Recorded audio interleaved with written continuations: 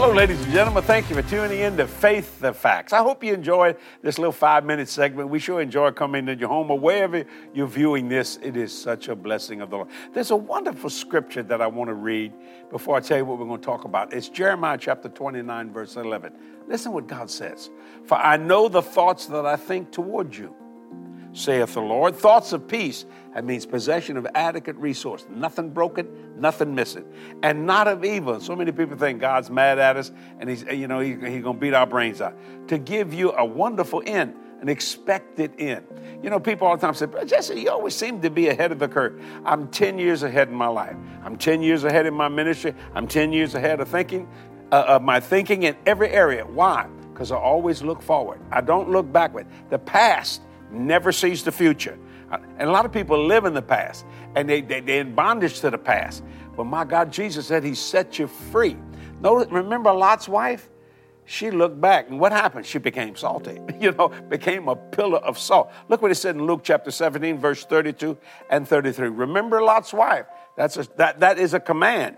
Whosoever shall seek to save his life shall lose it, and whosoever shall lose his life shall preserve it. What he's saying is God said, you don't have time to be looking behind you. You have to go forward because you have destiny and destination. Do you know where you're going? Because if you don't know where you're going, you're not going to know when you get there. I know where I'm going, and I know what I'm going to do when I get there. See, faith, that fact in your life, and all this junk of the past will dissolve. I find so many people, they're living in the past, all the stuff, terrible things that happened when this country started out, slavery, you name it, and indentured servants that were people from England. And they had to come and work 15, 20 years and all that kind of stuff. And they call them an indentured servant, but they were a slave. And yet that still controls people. You see, what has happened is Satan has put those chains on you and made you think it was jewelry. And it's not jewelry, it's chains. And I'm telling you, Jesus is giving you power to break from those kind of things. I was raised very poor in my life, and I wasn't ashamed of that. My mother and father did the best they could. But you know what? I had some of my family would say, well, we're just never going to be able to get out of this hole, just the way we are. Well, that's a lie. Some of them believe that lie, but thank God they were born again and made it to heaven. But I'm going to tell you something. God will do whatever you can believe. There's always somebody telling you what you can't do. I came to tell you what you can do. You know what Jesus said? You can do all things through Christ, which strengtheneth you. Now, that's looking ahead. So if you have a problem in front of you, look past it. Just do this. Get out of the way, problem. Let me see the answer here. You see my point? That's what I'm talking about. That's God's power. That's wonderfulness of the Lord. So, you have to be progressive in your thinking and in your walking. And you know what I find? I'm on a treadmill almost every day. And I tell you, I was thinking about the other day, there are a lot of Christian people. They're on a religious treadmill. They're running, but they're not going nowhere. They're in the same place. They're just going through the motions. You see what I'm trying to say?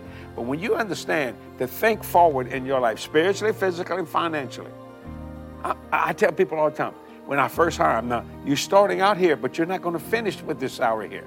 You're going to make more money. God's going to bless it. God's going to honor it. Don't mix faith and time, because time can be your friend or your foe. And if it's not fast enough, that the devil will use say, well, it doesn't work, and then you quit believing. Man, I'm constantly ahead in everything in my thinking. All the projects that I'm doing. Why am I building this? For today? No, because when it's finished, it's for tomorrow. See, it's for the next generation. Debt-free. I had a little boy one time, I walked into the church, and our ministry has been debt-free. We've been debt-free for 47 years. Oh, no, longer than that. Yeah, good God, since 1982. How long is that? We've been in the ministry 47 years, but you figure it out. 41 years, I think? Yeah. Now think about that. And this little boy, I heard him say it really blessed me. He said, Mama, this church is debt-free, isn't it? He was about 5 years old. The mother looked down at him and said, yes, it is. He said, then we don't have to pay for it.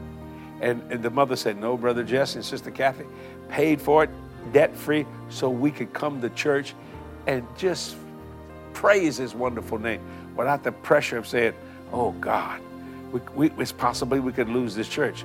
Not this one. You know why?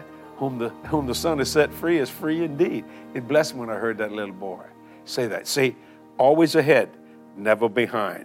Always look forward, because that's where your destiny and your destination is. If you're physically sick, look for the healing, and the healing will come your way. Faith that fact, okay? See you next week. Bye-bye.